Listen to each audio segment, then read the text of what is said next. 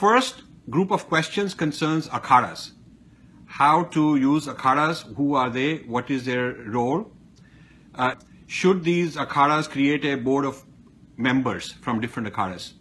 They already have. The 13 akhadas have each a mahant representing them in the Akhil Bharati Akhada Parishad, which means All India Council of Akhadas.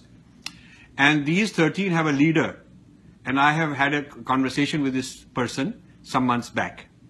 So in my next trip, I am contemplating extending my trip by a couple of days so I can go and visit them and give them a personal briefing, because a lot more data has been found by me since I had a previous conversation. I also, question is on whether they should pass some resolution and how to get offensive about it, not just defensive.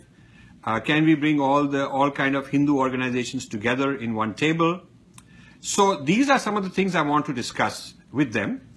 You see, long term, the most secure solution we have is with the akhadas in control, because whatever the government may come, government may go, but if the akhadas are in control and they know what to do, then it will be very good for us.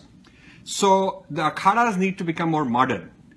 Many of them don't even have a website or a Facebook or internet. They need to become more professional.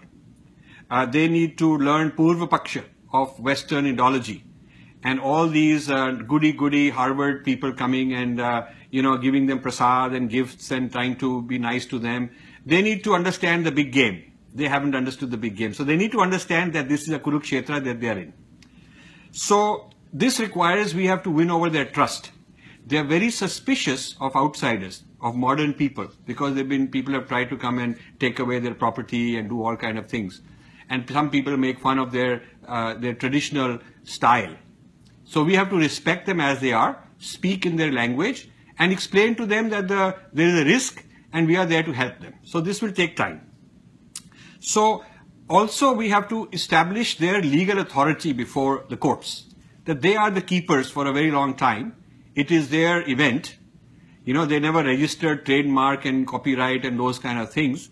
But traditionally, for 8,000 years, there is record that the akhadas have been running this event.